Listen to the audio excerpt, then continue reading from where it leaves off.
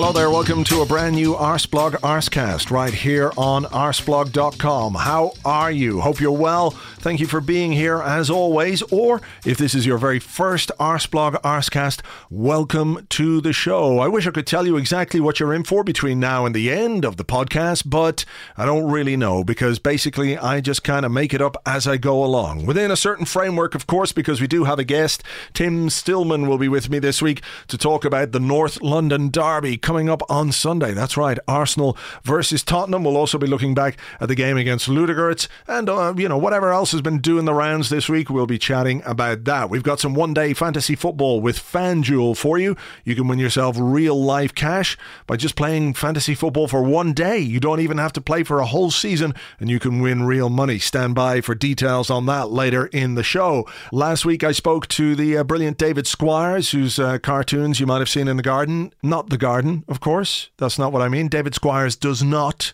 go randomly into people's gardens or your garden and do football illustrations. He does them in The Guardian. So you will probably have seen them there rather than out your backyard. But he's got a brand new book out called The Illustrated History of Football. We gave you a chance to win 2 copies on last week's show. I'll give you the winners of that. What else? We've got another extract from the autobiography of Alexander Hleb. That's coming up between now and the end of the show. And all the bits and pieces, all the waffle that goes on in between. Just before we start, a complaint directed not at Arsenal but at the movie industry, right? I normally avoid trailers as much as possible because I remember when a trailer used to be like 60 seconds, maybe 90 seconds maximum, and it would give you like a teaser, a bit of a flavour for a film. And nowadays you get trailers that are over 3 minutes long and you're looking at it going, oh, I'm definitely seeing all the best bits in this film. And actually, there's probably some spoilers in here and they've practically given away the ending. So I watched the trailer. I don't know why it was there. I just saw it. I just pressed it. Trailer for Trainspotting 2. So if you're a fan of Trainspotting 1, here's my first piece of advice. Don't watch the trailer. Now, I'm leaving aside the debate as to whether or not a Trainspotting 2 is a good idea or not. I suspect maybe it's not because the first one was so good. Can they recreate the magic, all that? Do we really need it? Wasn't it all tied up rather beautifully at the end of the first film? Of course, the temptation when you make a film like that and characters like that, it's very difficult as, let's say, an artist, as a writer or a filmmaker to make things as iconic as that. You usually get sort of one go at making something that resonates like that. So the temptation to come back to it, I understand. But I watched the trailer and then I was about 2 minutes into this 2-minute, 50-second trailer going, why did I watch this?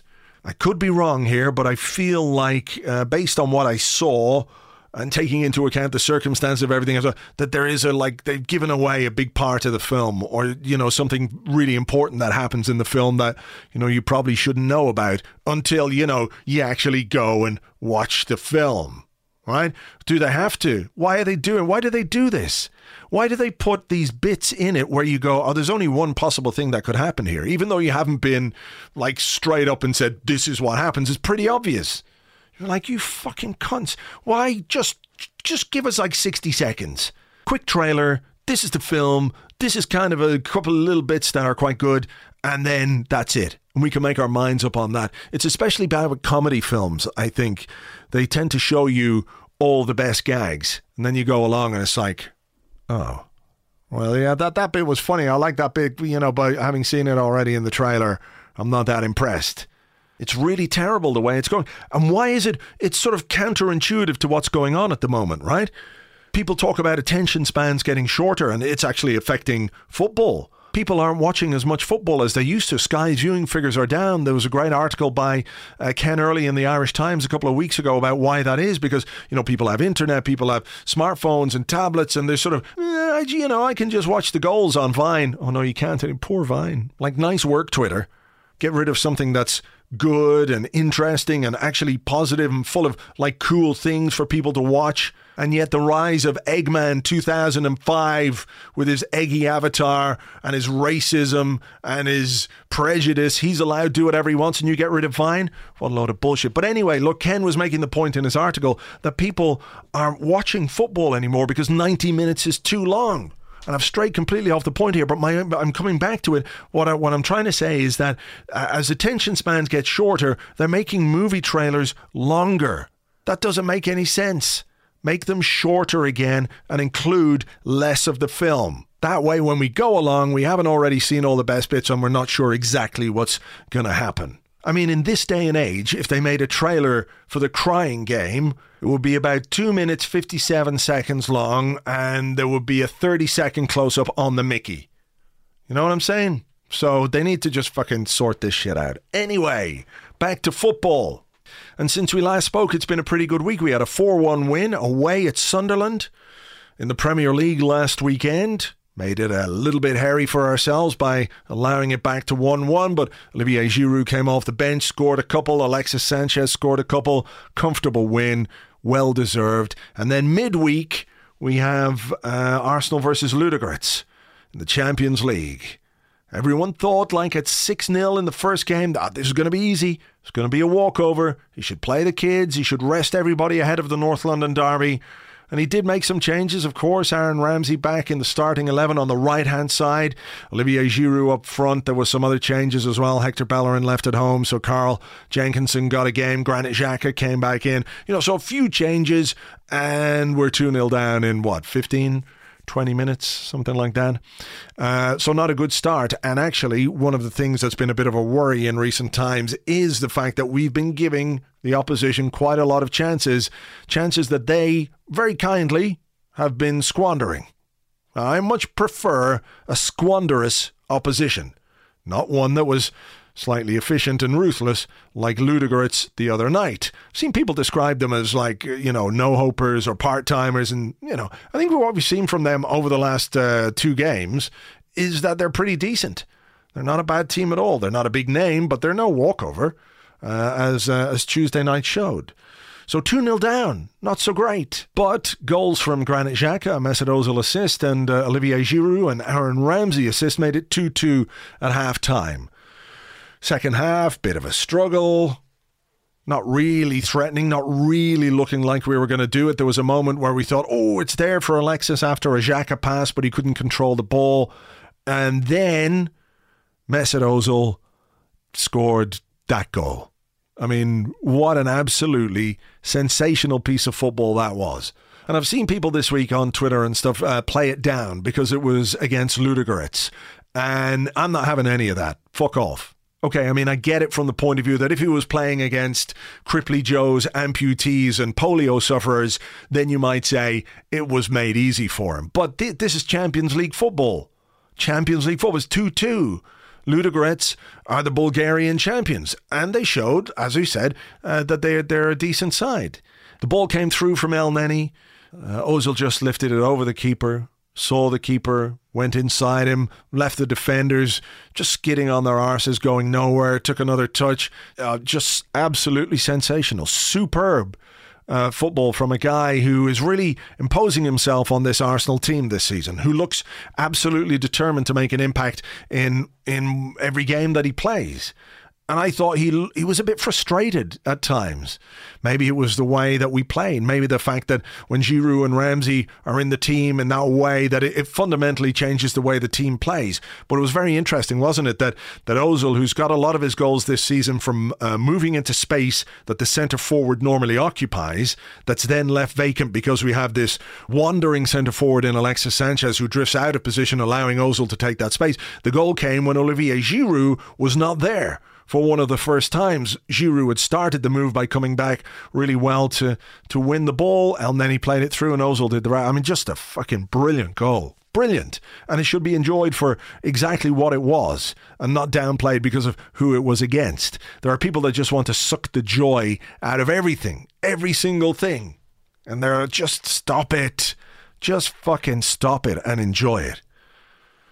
And while I'm about to do something similar, I just want to illustrate the fact that this goes back to what I was talking about last week or the week before, I can't remember, about assists and true assists and how you measure them. So Mohamed El Neni gets an assist for the pass to Mesut Ozil, which was a great pass. He spotted the run, the ball was perfectly weighted, it was a fantastic pass, but is it truly an assist when Mesut Ozil does what he did when he got the ball, which is to lob it over the keeper, to come inside 2 defenders, to throw a dummy, and then put the ball in the net? Is it really an assist? I mean, I suppose, he assisted Ozil in doing all the brilliance, but was it the kind of assist that you would mark down as an indication of a player's creativity? I don't know. This is the grey area. This is where it becomes difficult. Actually, nobody has come back to me with a genuine solution for this either. So either nobody cares or nobody can think of one. I suspect it could be the former. I might be on my own here. But a fantastic win. And look, let's talk a little bit more about it with my guest this week, a man who was there, who saw that goal live in person, and what a goal to witness. Tim Stillman, welcome to the show. Hello there. Let's talk about Mesut Ozil and Mesut Ozil's goal in midweek. You were there. Yes, in your column, you were saying at the time you didn't quite realise what a great goal it was, but having viewed it a bazillion times like everybody else this week, it really was a bit special. Yeah, it really, really was. And I mean, at the time, I think two things I really, really enjoyed about this goal that struck me instantly. First of all, it's the 87th minute. It's 2-2. Someone's going through one-on-one. I don't like it when Arsenal players go round the goalkeeper at the best of times, and particularly if they take more than one touch after they go round the goalkeeper. At least internally, I will be shouting, shoot, shoot, shoot. Yeah.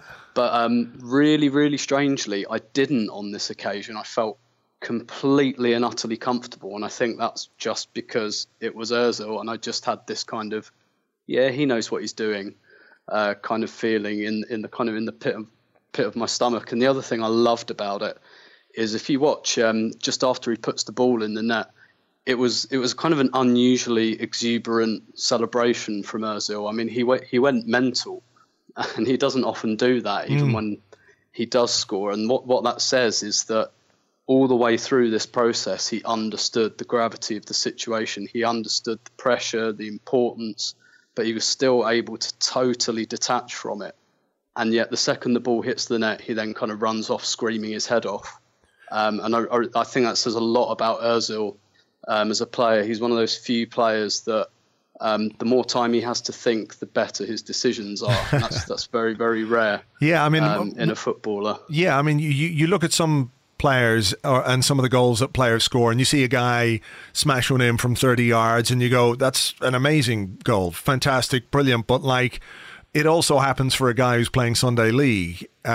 He can whack one in from 30 yards every now and again. But the Ozil goal was one that you look at and go, there aren't many players in the world who could have scored that goal. That's if Lionel Messi had scored that goal, and I think we've probably seen him score something similar to that kind of, he would be getting all the plaudits. And to be fair, I think Ozil's got a huge amount of credit this week for the goal because of the sheer quality of it. But there aren't many players in the world who can do that. No, indeed. And it reminded me a little bit of, I think Messi did score one or 2 years ago in a Champions League semi-final against Bayern, where I think he put Jerome Boateng kind of on his backside. Probably slightly less subtle kind of feint than Ozil's, but it was a similar kind of thing where he's in front of goal and you just fully expect him to pull the trigger, but he doesn't. He kind of feints inside, and even a fairly decent international quality defender like Boateng was completely foxed by it. And you're right, it's just one of those moments you think, I wouldn't back anyone really to do that. I think the only kind of comparable goal for the only other Arsenal player who might have been capable of that, I think Alexis scored one fairly similar against Hull, albeit it was injury time and we were 3-1 up, where I think he went round the goalkeeper and took several touches, and probably more in keeping with his character, he then proceeded to blast the ball into the roof of the net because there were two players on the line. I think those two goals probably tell you quite a lot about both players and their qualities and their attributes. But that goal was just Ozil all over, every single part of it. When a player goes through one-on-one, sometimes you start playing out in your mind what you think's going to happen, because usually you think, right, he's just going to knock that, to the goalkeeper's right, onto his left foot and steer it in, and then, oh, that's interesting, he's put it over him, okay, and now he's just going to put it in. Nope, that's interesting. He's turned inside again, and all of it, every bit of it is just completely unpredictable. But absolutely the right thing to do. Yeah, just fantastic. I mean, it's one of those that really does bear a lot of repeat viewing, and you want to see it from as many angles as you can possibly see it from. Slow motions. I don't know. I'll watch any version of that goal that comes out. But on Ozil himself, it's interesting. I'm looking at a guy who is really, he looks determined to make an impact this season in terms of what he's producing. He looks happy. He looks like he really feels like he belongs in this team. That there are other guys who will do the leading and the talking and the shouting and the pointing, but he's doing that classic thing, that Wenger thing of leading by example, through the quality of his performances. And maybe this at 28 years of age, it's normal that he's coming into his prime years, into his peak. But I think we're beginning to see him really have a massive influence on this Arsenal team, and perhaps in a way that we didn't necessarily expect. We always expected him to be the creator, and he's still creative. Obviously, he made the goal for Xhaka, but he's winning us games. He's producing with goals and end product, and that's something that Arsene Wenger's been after him to do for a while. Absolutely, and with that goal as well, and about 60 seconds earlier, he made that exact same run, but was flagged offside, and that was really, because in the second half we kind of struggled to get our attacking game together with a few kind of unfamiliar bits and pieces up front, and some players who possibly weren't that sharp, and that was a real kind of, no, I'm taking responsibility here. I'm going to go and win this game. I know there's space in behind. I know Ludogorets are playing quite a high line. We haven't got Walcott. Giroud, for all his qualities, is not going to run into that space, so I'm going to do it. And we are seeing that more and more from him. And I thought it was really interesting that I kind of attributed his increased goal scoring to the fact that Alexis was playing up front, and therefore that leaves space for him to run into. But this happened while Giroud was up front, and I appreciate when the goal was scored, Giroud had kind of run back and made a valuable contribution winning the ball, but he did keep making those runs, even though it was Olivier Giroud up front. It wasn't just, Sanchez is going to come out of that space, so I suppose I better go into it. And I think, Wenger has spoken again and again and again about his goal scoring, and, it does kind of look like he's got the taste for it. And as I said, I think the amount that he visibly enjoyed that goal said a lot as well, because in the past, his celebrations have, without going into COD body psychology, his celebrations have been a bit more kind of reserved, but he seems to have got that, not quite selfishness, but, that kind of desire that, I want to score the goal. I like that feeling. Yeah. And long may it continue, frankly. How deliberate do you think this is, in the sense that, is it just a great run of form? Is it kind of a happy accident because of the way that we've been playing, that Ozil has decided, okay, there is this space for me to run into when others vacate it?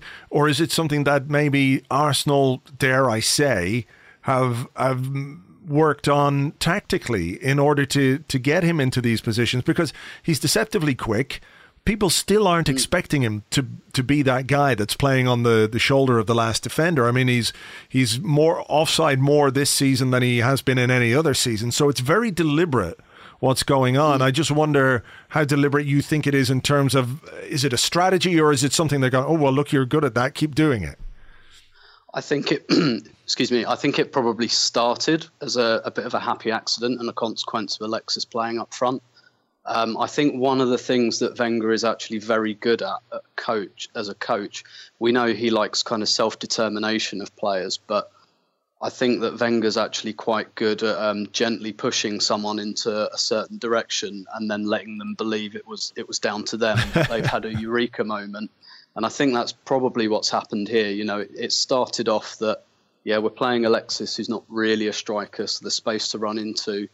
Also, we haven't got Ramsey in the team at the moment, and I could see Aaron Ramsey being the sort of player who would otherwise really, really like to run into that kind of space. And I think it kind of started as necessity, and Wenger's been slowly kind of whispering in his ear via the media, you're really good at this, you're a really good finisher, you're really good at scoring goals, go score more of them. And that slowly, whether consciously or subconsciously, the penny's kind of dropped with Ozil. And I think this happens a lot with Wenger. He kind of gently guides them to the water. And then when they start drinking, they think the player tends to think it's kind of down to them. And I think Wenger's very happy for them to think that. And I kind of think that's what's happened here, that one thing has kind of begat the other. Right. I mean, I think it's something we've seen maybe more in recent years, where if something's worked, he's been quite willing to embrace it.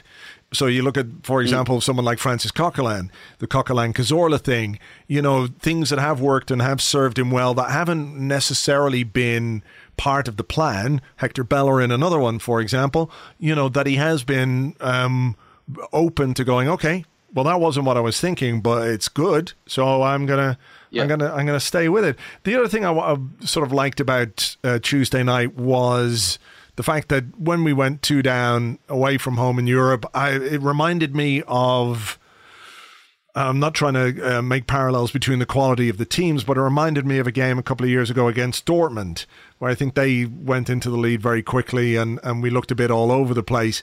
And I can't really remember the last time Arsenal were 2-0 down and came back to win a game. I think it's been quite some time. So it speaks to belief and character and all those intangibles that we like to believe a team has, but which are only demonstrated through nights like Tuesday night, that when you're 2-0 down, you come back to win a game 3-2. You can take a lot of confidence and belief in that, while at the same time saying there are issues that maybe we have to address when you end up 2-0 down in the first place. Yeah, precisely. And I think I never got the sense that they were particularly panicked, even at 2-0 down. I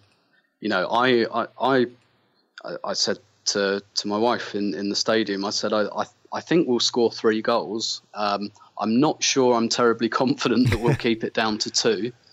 But I really, really thought, even with that fairly ragtag attack, I really believed we'd be able to score 3 goals. And that's really not to be sniffed at. I know that Ludogorets only play in the Bulgarian league, but, that attack is very good. I think they scored 24 goals in their last 7 games, albeit in Bulgaria. But that means it's a very fluent attack. And actually, they've got a lot of the qualities that we don't like. They're good at running into space, and we leave a bit of space. I think the thing that impressed me was I never got the impression that we didn't look rocked. Even in the kind of 2 or 3 minutes after their second goal, there wasn't, in the past, and Hull City in the cup final comes to mind. In the past, the kind of 5 minutes that follow that second goal have been really, really quite anxious. But Arsenal kind of kept it right under control, as if they did kind of dismiss it as a bit of a blip, and that they thought that they would get back into the game. And I suppose having beaten Ludogorets 6-0 at home, they probably had the confidence that they would be able to score enough goals against them. Yeah. I mean, do you look at the defensive side of our game with a little bit of trepidation? Because I think we've played opposition in recent weeks who have been... they've spurned chances to make games very different, or for the games to at least go on a very different trajectory to the ones that they did. Ludogorets the other night were efficient. They took their chances. They did look dangerous. They had chances on the break. I mean, we had corners, and almost every time we had a corner, they seemed to end up breaking up the other end of the pitch, and we never seemed to do anything about it. Ospina made a couple of good saves in the second half. There was one in particular where he came out to smother at the feet of the attacker who gone clean through and broken the offside. So there's is this defensive openness a payoff for the attacking football that we're playing at the moment, or is it possible to be that expansive and that fluid as an attacking force, yet be more tight and more secure at the back? Because when you're facing a bunch of games against Tottenham, Manchester United, PSG, that if you present them with those chances, more often than not, they're going to take them. Yeah, sure. I think we could stand to be a little bit tighter. I do think that largely it's a consequence of the way we're playing, and at the moment we're scoring plenty of goals. I agree with you that we probably haven't been punished to the full extent that we could have been in recent weeks. But I think, actually we're playing quite similarly to Liverpool at the moment. They've got that very fluid front three where nobody's really the striker or the winger. They all interchange quite freely, and they play this fairly high pressing style. And they've got similar issues really in that their defence. I think we've got more quality, individual quality certainly in our defence than they have. But they're having this payoff. But I always think. I think if you're scoring lots of goals, that's the right way round to have the problem, if that makes sense. I think if you're scoring plenty of goals, you always give yourself a chance. And I think, we've played Chelsea at home this season, and actually we did look defensively very tight. And I would like to think that when we play teams like Tottenham and Man United, we are capable of being a little bit more circumspect, as we were against Chelsea, and we limited them really to not terribly many chances. So I think it's a little bit of a concern, and it needs a little bit of work. But honestly, I think that's something we're probably going to have to quote unquote put up with. But I do think that people are generally more forgiving about kind of little flaws in the team.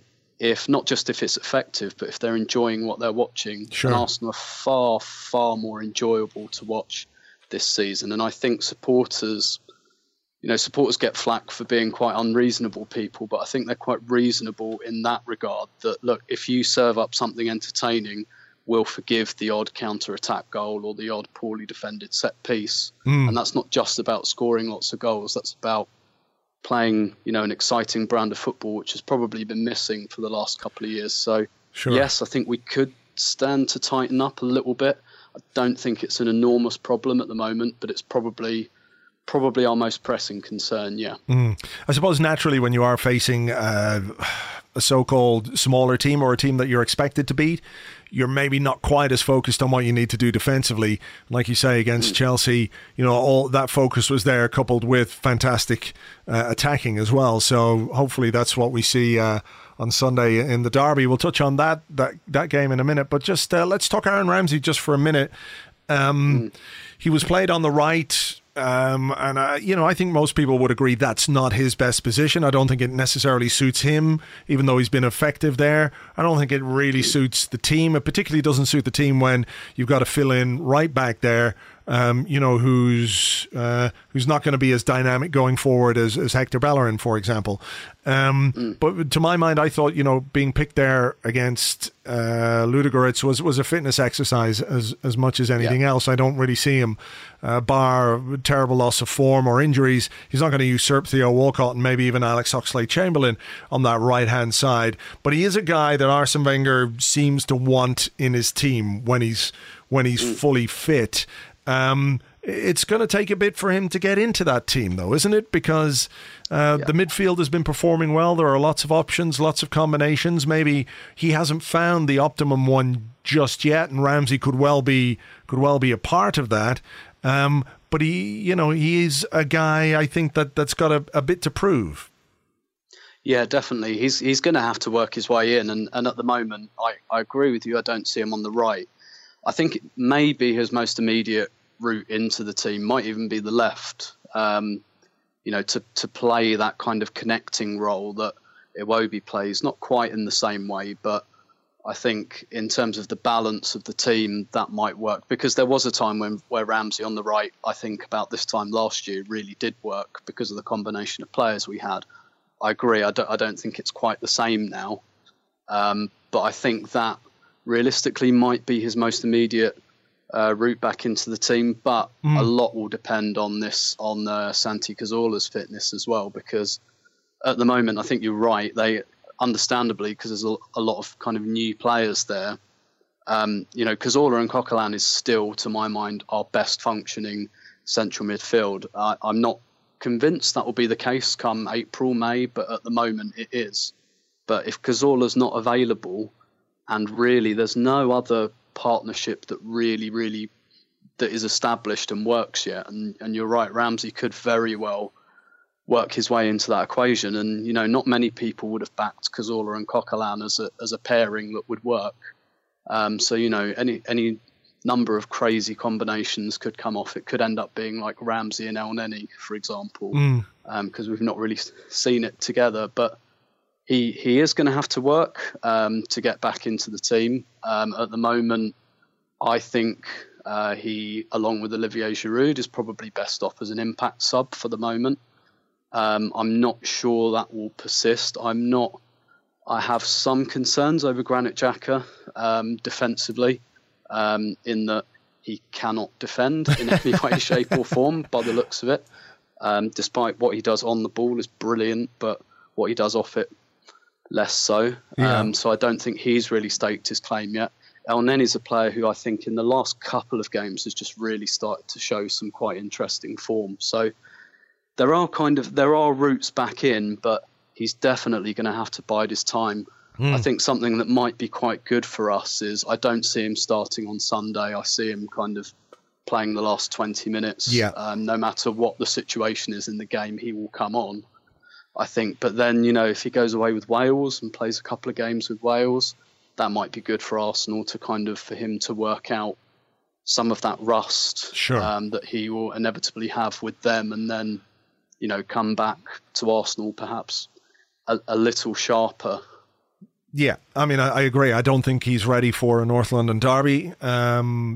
Just on basic fitness terms and sharpness terms. He's played, 15 minutes at the end of Sunderland, 10 minutes or whatever it was, and he got 75 minutes against Ludogorets. And I think, to be fair, when you talk about him and Giroud being impact subs, 2 assists for Ramsey, even if one of them was, accidental, 3 goals for Giroud. So, having those kind of players on the bench, if and when you need them, is really, really important. And I think it's interesting as well to not know quite what our midfield is going to be. I think what we might do is we might get an indication about what Arsene Wenger thinks, obviously with the team that he picks against Tottenham, going into a big game. If we don't have Cazorla, what is the solution? So I'm interested to see what he does there. On this game, very quickly, is it a good time to be playing them? I'm always wary when you're facing a team that has gone through a bad run of form. So I'm looking at this Tottenham game going, well, they haven't won in 6 games.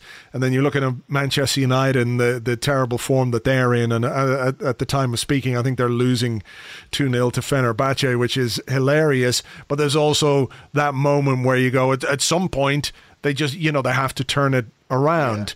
Yeah. But I mean, we'll focus on Sunday, obviously. It is a game where the old cliche applies, that form kind of goes out the window. Yeah, absolutely. I think if Pochettino could choose one game to have right now, it would probably be Arsenal at home rather than Arsenal away. But I think a big part of him would choose the North London derby because they can go in as underdogs. And often, I think, and it's certainly an anxiety I have about Old Trafford in a couple of weeks, often being a clear underdog or being out of form gives you a bit more license to play a certain way.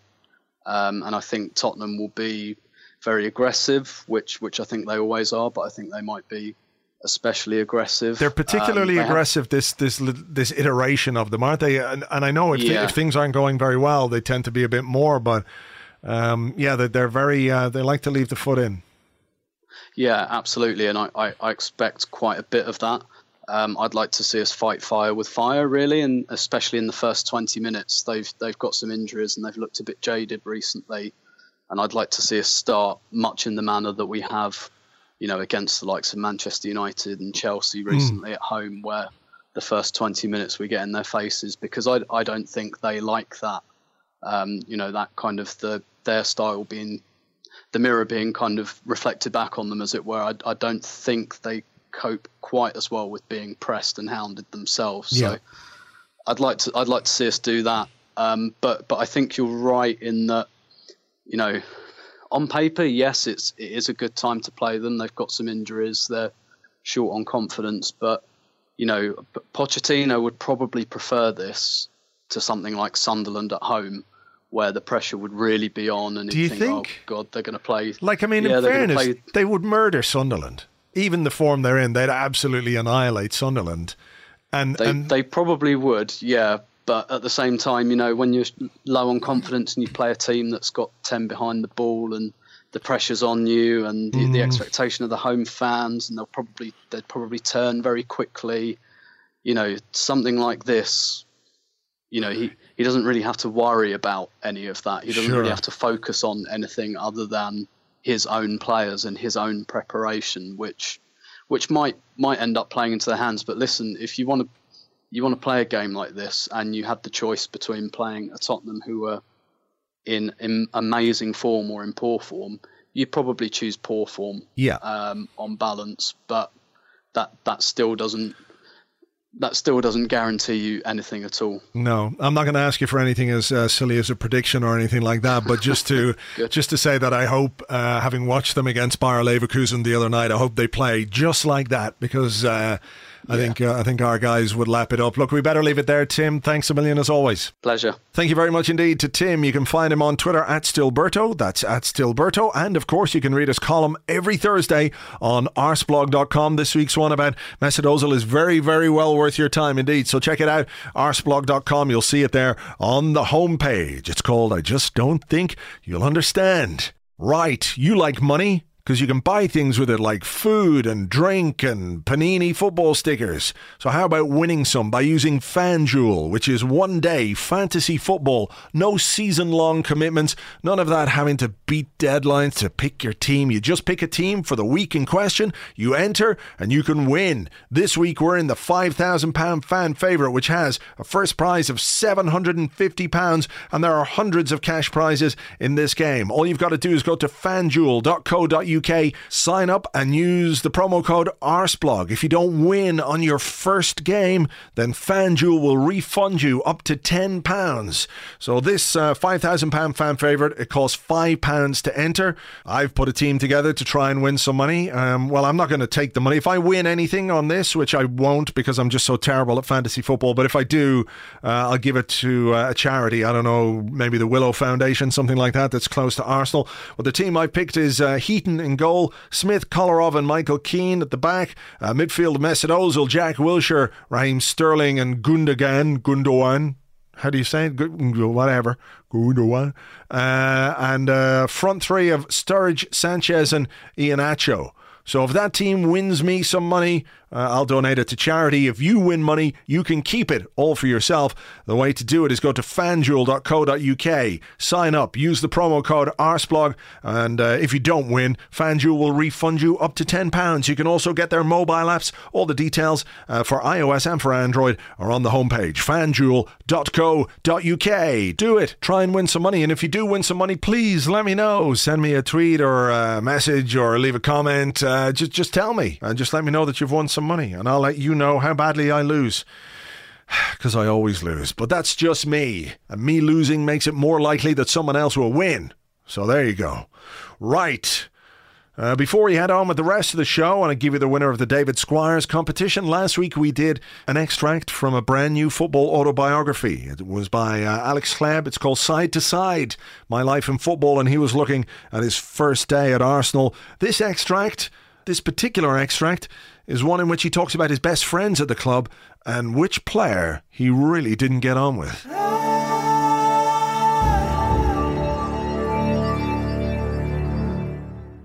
At Arsenal, my best friends were Cesc Fabregas, Thomas Rosicky and Matthew Flamini.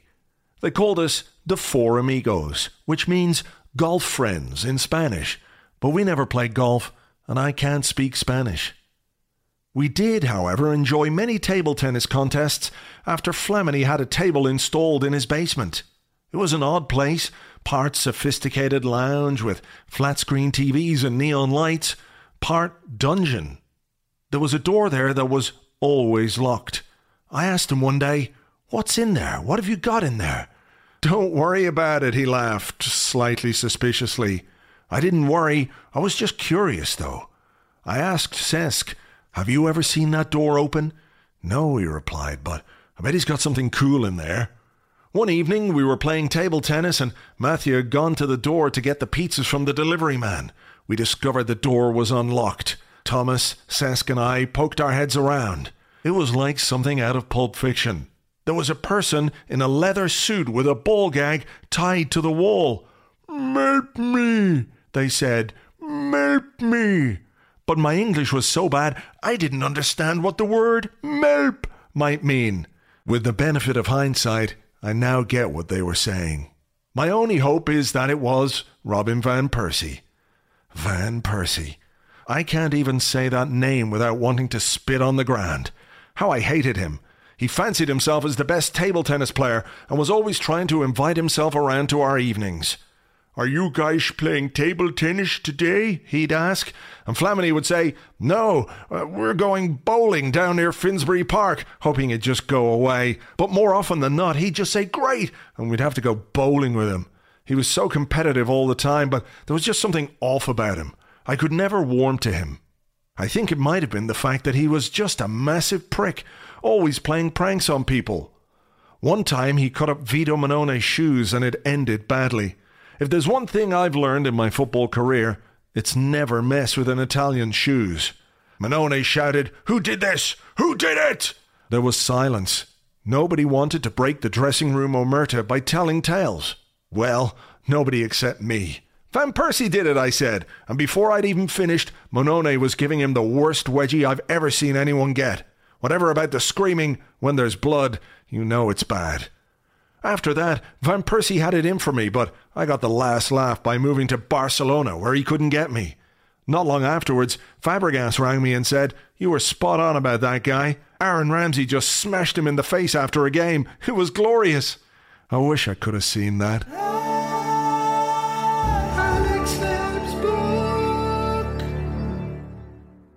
Isn't that some interesting stuff? Side to Side, My Life in Football by Alex Kleb. Only published in Belarus at the moment, but I'm sure it'll be hitting the shops in other languages, in English soon. Yeah, no question. I'm pretty sure that's going to happen.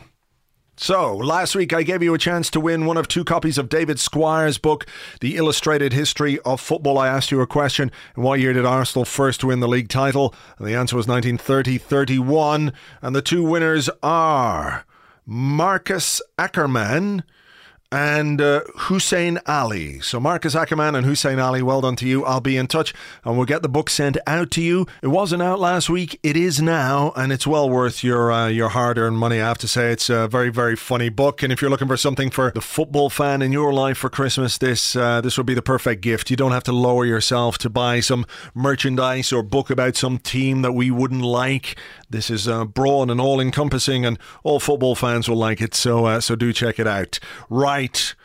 Looking ahead then to Sunday, and it is a North London derby. It feels like a very big one for both Arsenal and for Tottenham. They come into the game on the back of bad run of form, I guess you would say. We're going into it on a good run of form with the momentum that we wanted coming into this game. As November kicks in and the games get a bit more challenging, I think it was really important to come through the relatively kind run of fixtures that we had with some momentum behind us. And, you know, we've I think 12 wins from the last 14 games. And I don't know that you can ask for really much more than that, apart from, 14 wins from 14 games. But let's be realistic, you can't win them all. We're going into this game, though, 3 points ahead of Tottenham. They're on 20 points. We're on 23 points. It is one of those games where they say that form goes out the window, and that is very true. That is true. We've talked about this on this podcast before, where much inferior Tottenham teams and far superior Arsenal teams have, what have they done? I mean, they've had some very, very close, very tight games simply because of the nature of the game that this is. But if we can continue the way we've been playing, when we've been playing at our best this season, you have to fancy our chances of getting a decent result. It'll be interesting to see what kind of team he picks. My suspicion is that he will go back to the kind of formation with Alexis up front that has served us well for most of the season. So Theo Walcott, fitness permitting, will come back in on the right-hand side. He's obviously been in excellent form, and he does have a decent record against Tottenham, so hopefully he can do something against them again. Hector Bellerin should be back at right back, which gives us an extra dimension in attack and in defence. I think Nacho Monreal should be back at left back. Alex Iwobi on the left, probably, but he might be tempted to do something a little bit different. I think Iwobi he's done well, but he looks like maybe he's just hit a bit of a plateau, but I have a feeling he'll go with Iwobi. Where we're not quite sure what he's going to do is midfield and the midfield partnership that he chooses. Is it going to be Coquelin? I think Coquelin is pretty much a shoe-in, but it's who partners Coquelin. Will it be Mohamed El Neni? Is that too cautious and too safe at home? Will it be Aaron Ramsey? Probably a bit too soon for Ramsey to start a game like this. And Coquelin and Ramsey hasn't always been the most convincing of duos. So then you have Coquelin and Granit Xhaka, which has worked pretty well a couple of times this season. The manager was asked about Xhaka's disciplinary record, and he said, yes, he can be a bit, what did he say, impulsive. I mean, he did back him to control those impulses, but it is one of those things where you're playing against a team in a white-hot atmosphere, and Tottenham, as we know, if you've watched them, they're a bit bastardly, they're a bit niggly, and they like a foul, and they get away with a lot. And the worse a game goes for them, the more they stick their foot in or leave their foot in. So hopefully, I hope we drive them mental and they go fouling around the place. But so, yeah, we'll just have to see what he does in midfield. Xhaka and Coquelin and Ramsey. Coquelin, I don't know, and that's the thing. It doesn't look as if Santi Cazorla is going to be fit, so those are his options. So we'll have to wait and see what he does. But a chance for us to put a bit of distance between us and Tottenham. 6 points if we beat them, and then of course we've got an international break, so you're looking to carry that bit of momentum into the interlull. So it's a big game. Big game, and it is hard to say exactly which way it's going to go. Obviously, there's only one way we hope it will go. But it's just one of those games that you just can't really call with any certainty or authority. I think it's about time we did them. I know we beat them in the Capital One Cup last year with 2 goals from Matthew Flamini, but the season before that there was a draw and a defeat at White Hart Lane. So 2013-14, I mean, we did the double over them, 2 1-0s. 1-0 at our place and a 1-0 at their place. I'll take something similar, but, give me a 5, a 6-0, no. Okay, I'm being greedy. I'll take a 1-0. I'll take a win any way you want to give it to me. To be perfectly honest, I don't care how we do it once we do it. And I think a lot is going to revolve around Mesut Ozil and what he can do. But he looks like a guy who's in the mood. So fingers crossed he can produce a bit of magic, or he can drive this team to the result that we all want against them on Sunday. Because let's face it, they are awful, insufferable, terrible cunts. And I don't think we should lose sight of that. Whatever our difference is at the moment, what's going on around the world, I think we should all just remember that we can unite in the common knowledge and belief that Tottenham are cunts. So, on that note, I'm going to leave you. James and I will be here on Monday with an Arsecast Extra looking back at what happened in that derby, and we'll have full details of the live Arsecast Extra, which is taking place on Thursday, 24th of November. So put a date in your diary. That's Thursday, the 24th of November, the day after the PSG game. It'll be happening in the garage in Islington. We'll get you ticket details and how to get them and where they are and what's happening. We'll give you all of that on Monday's Arsecast Extra. But do put the date in your diary. It'll be great to see you over there. So let's keep fingers crossed. Have a great weekend, and hopefully we're all smiling come next week. Until then, have a good one. Cheers. Bye-bye.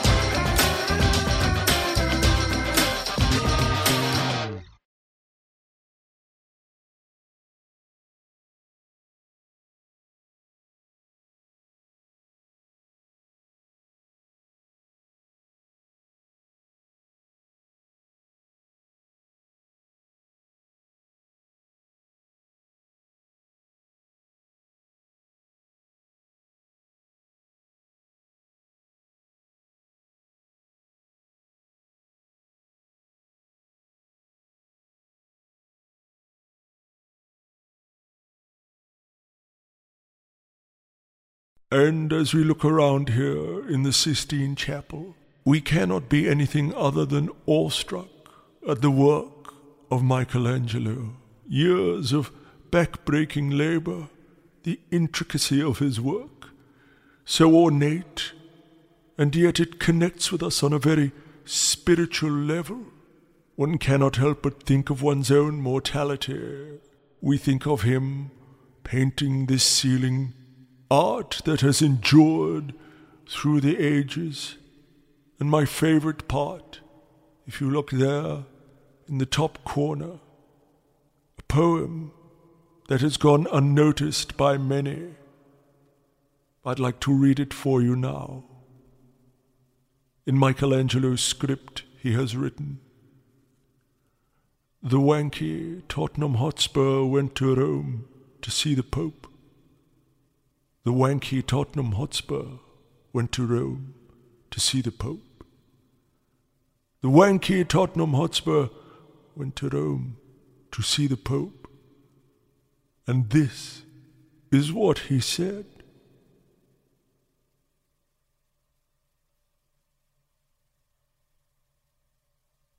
Fuck off."